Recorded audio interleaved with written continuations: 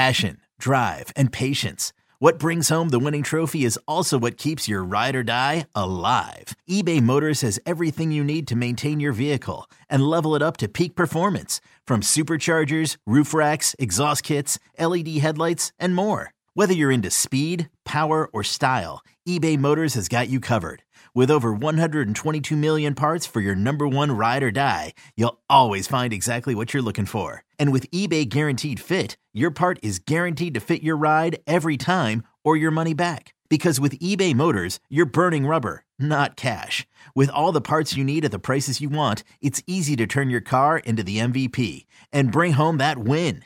Keep your ride or die alive at ebaymotors.com. Eligible items only. Exclusions apply. Presented by T-Mobile, the official wireless partner of Odyssey Sports. With an awesome network and great savings, there's never been a better time to join T-Mobile. Visit your neighborhood store to make the switch today. Sam Cassell, who talked to Steve Bulpett over at Heavy.com. And Fauria, from reading this piece, it sounds like Sam Cassell will be heavy-handed with players.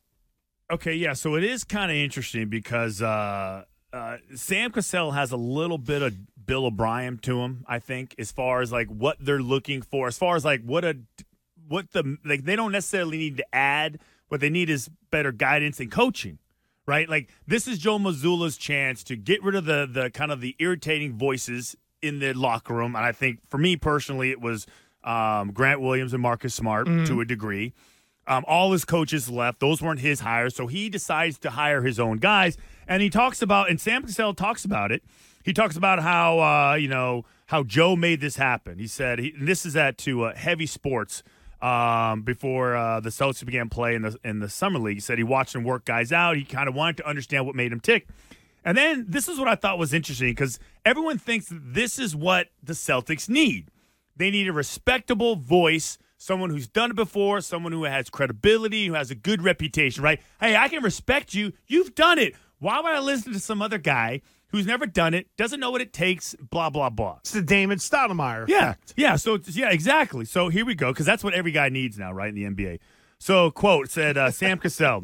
He said, I'm just very truthful with players, man. He said, sometimes they don't like it, but I speak the truth. I speak to the game plan of the head coach, and I tell them what the head coach expects. Sometimes players try to be reluctant to take that, but I think I have a way that I can be 100% honest with players without having them taking it personally. And that's a trait that I know I have. I look at that, Gresh, and you tell me, like, is this going to be a problem? Everyone says they want a certain style of coaching until they actually get it, and then they don't want it, and then the truth starts to hurt and dig into them a little bit more. So a guy like Sam Cassell, hey, you want honesty? I'm giving you honesty. I think there's a couple of layers to this. Number one, Sam Cassell is going to have the commensurate experience to be able to draw it to what I would consider the real NBA world. So if Sam Cassell lays into somebody, you let him digest it, and then it is hey, come here. And you tell them the story of when Larry Brown or Rudy Tomjanovich or whomever ripped the hell out of Sam Cassell, and it's hey, man, what happened to you happened to me, and here's my real-world experience, that after you're tough on them, it humanizes you to the player as well. And I think there are not a lot of guys who have that gift, and let's be real, I think when Damon Stoudemire left to go to Georgia Tech, it was, no big deal. Now, for some it was, but I think there was the ability to have that peer player-to-player conversation that I think Sam Cassell can also have. And I'm going to flip it a little bit to your world in football in that the coordinators, now, this is the way I would normally think it would be. The coordinator's a dink, but your position coach is the one that sends you the message and also manages you as a human being. But the coordinators can only be so much of a dink because the head coach is over them. So if you have a rough offensive coordinator or defensive coordinator, it might be the role of the head coach to walk over and put their arm around you and say, hey, you screwed it up, but he rode your ass. but I got you. I believe in you, whatever it is, right? It's all a mind F. And to me, for Joe Mazzulla to have a hard ass like Sam Cassell there, worth his weight in gold. Because Joe can always go put the arm around him and say, hey, he was rough on you, but here's the why we're doing it.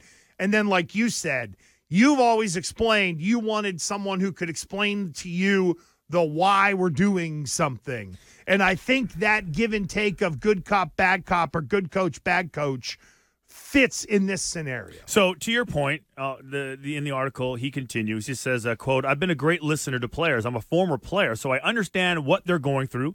Like I tell them all the time, I've been each player on a team.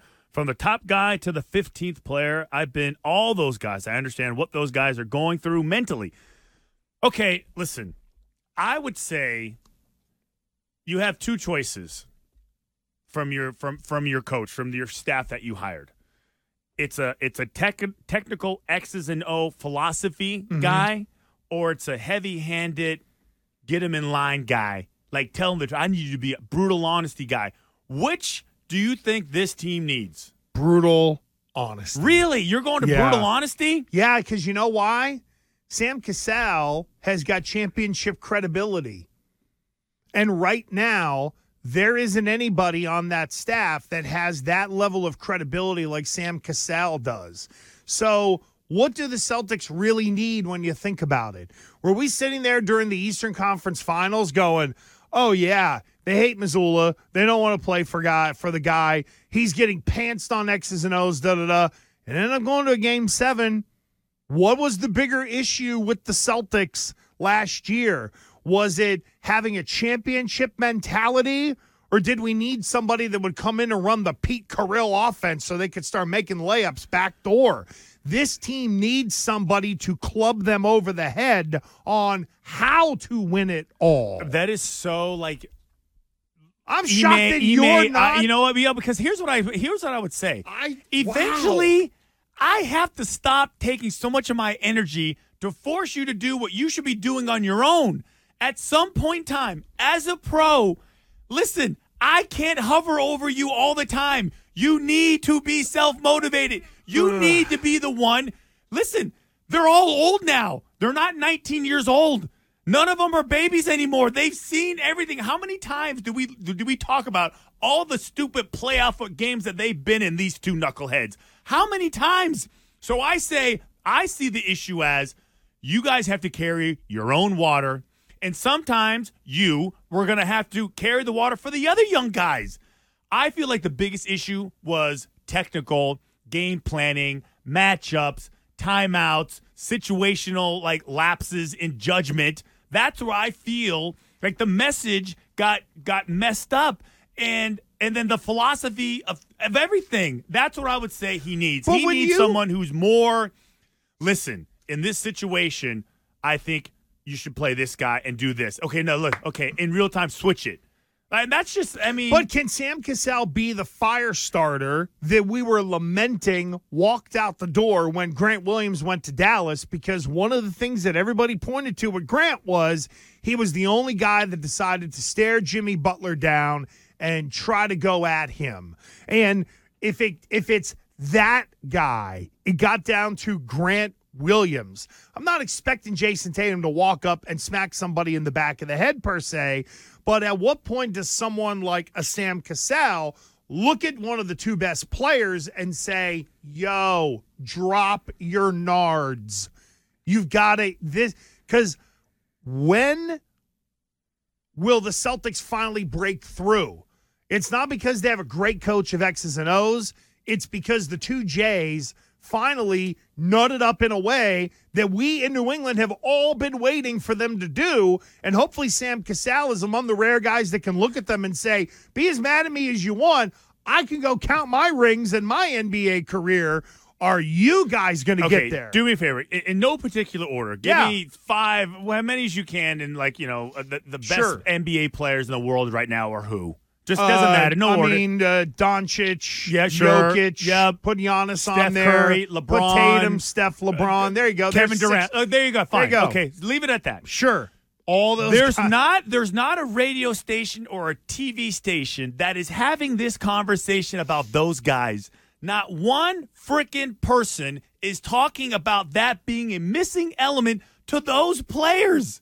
So I don't understand. I think that people in this town still think that these players, just call them the Jays, because they're a package, okay? Well, that's who we're really talking about here. It's like, ultimately going to come down to your best players, and those are the two guys that we're all expecting to get there someday. But we still refer to them like they have no ability to step up when the circumstances are at their worst. Like they need to grow up. Like they're too young. Like that is not the case anymore. If you're going to talk about Tatum, and you're going to, like, those guys, does anyone talk about, like, the Lakers need an assistant coach that can yell and scream at LeBron, Durant, Jokic, any of these? Nobody has this issue but the Celtics. Well, no, it's a little bit of a sliding scale, I would say. Denver just broke through this year, but going into this postseason, there were the same questions about Denver and Jokic and Murray that there are about Tatum and Brown. But it wasn't like I still Kevin feel like Durant hasn't found a coach he's ever liked or wanted to listen to. Well, but again, the happiest place that guy was is when he was third fiddle. There still is this, I think, even though he thought he was number one. Unneeded, I call it a stigma with these two players. Like they're not evolved yet. They haven't grown up yet. Like they still live with their parents. That's what I think the narrative is with them. And I go, whoa, wait a second. Like they're grown up now. They're out of the house. They pay their own cell phone bill. They pay for their own insurance. They're self-sufficient. But in a way, isn't this or couldn't this be viewed, and I know it's not the head coach, but if Sam Cassell is going to be the heavy when it comes to leaning on these guys, look at Golden State. They were good with Mark Jackson. They were great with Steve Kerr. Sometimes the right voice is what you need to unlock a good set of players. And I would say, okay, obviously you need great assistant coaches, but the way I see Sam Cassell helping is really, honestly, more towards and directed at Joe Mazzulla. You're doing it wrong. Your approach is wrong. Players don't want to hear that. Like Sam Cassell could be like, listen, you need to play Grant Williams more. You're isolating him. He doesn't. You're going to regret it. You need to start ingratiating him now. Marcus Smart, I know he's loud, but listen, and he's boisterous, but Derek White is playing better. You got to make a tough decision and play Derek White more, especially in crunch time. And so, but he's going to be yelling at me. He's going to be mad at me. It doesn't matter. You're the head coach. That, to me, Sam Cassell's biggest asset is going to be how he empowers Joe Mazzulla, not the players.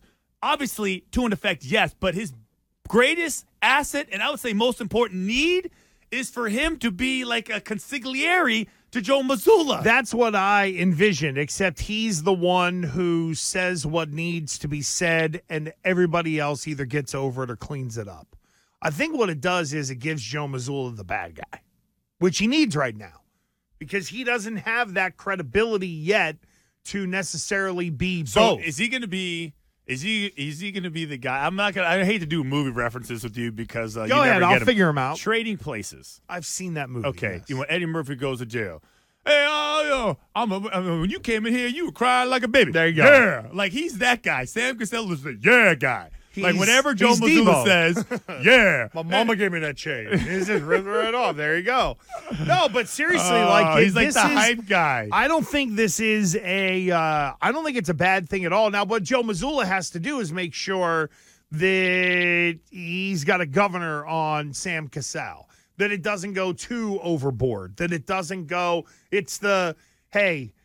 The one thing Joe Mazzulla is going to know that Sam Cassell won't, that he can get him up to speed on, is here's how a player reacts if you do X, Y, or Z. If you go at him, he'll react this way. If you get on him in a meeting, he'll react this way. If you pull him aside, it's better because he wants to hear it one-on-one. And that's where Joe, and that, by the way, that is maybe I think even more than X's and O's, trying to find a way to keep these basket cases on the right track is the hardest part of being an NBA coach. I just feel like the days of worrying about these guys and questioning when they're going to grow up. No, I mean, you're right, but it should be. But it is. No, Not, it is. Not until they break through. Oh. Look at Giannis in Milwaukee. They won it 2 years later, and but nobody the coach is questioned scapegoated. but nobody ever told him, like, it was like forget about what he was able to achieve as a basketball player. It was more about his personality and his willingness to fight and not be pushed around. Like, he never got knocked for being, like, involved. Like, these guys do, which I feel like it's over. It's dead. Like, that should never be the reason But anymore. you know what, though? They're grown. But I wonder nationally if people look at the Jays the way we do here. And maybe that's something that's a good question. that we eventually need to unpack. Yo, Trey. Kevin, what's up, man? You know, I've been thinking, what would have happened if the NBA never vetoes the Chris Paul trade to the Lakers and we get CP3 in the same backcourt as Kobe in LA? Well, you get a very happy Jack Nicholson, for sure. And the Lakers probably win a bunch more championships. CP3 finally gets a ring or 2 or 3, and the Kardashian empire is forever altered. What did you just say? Hey, everybody, I'm Trey Wingo. And I'm Kevin Frazier, and we're teaming up on a new weekly sports podcast from Wondery, Alternate Routes. As former Sports Center anchors and current sports obsessives, we're consumed by all the what-if questions that make being a sports fan so excruciatingly fun. If you're like us, then you also live and die on the fallout from every drop pass. Or play call. Each week on Alternate Routes, we'll take a flashpoint in sports, break down what actually happened, then explore every alternate scenario and the ripple effects it would have caused. Follow Alternate Routes on the Wondery app or wherever you get your podcasts. You can listen early and ad-free right now by joining Wondery Plus.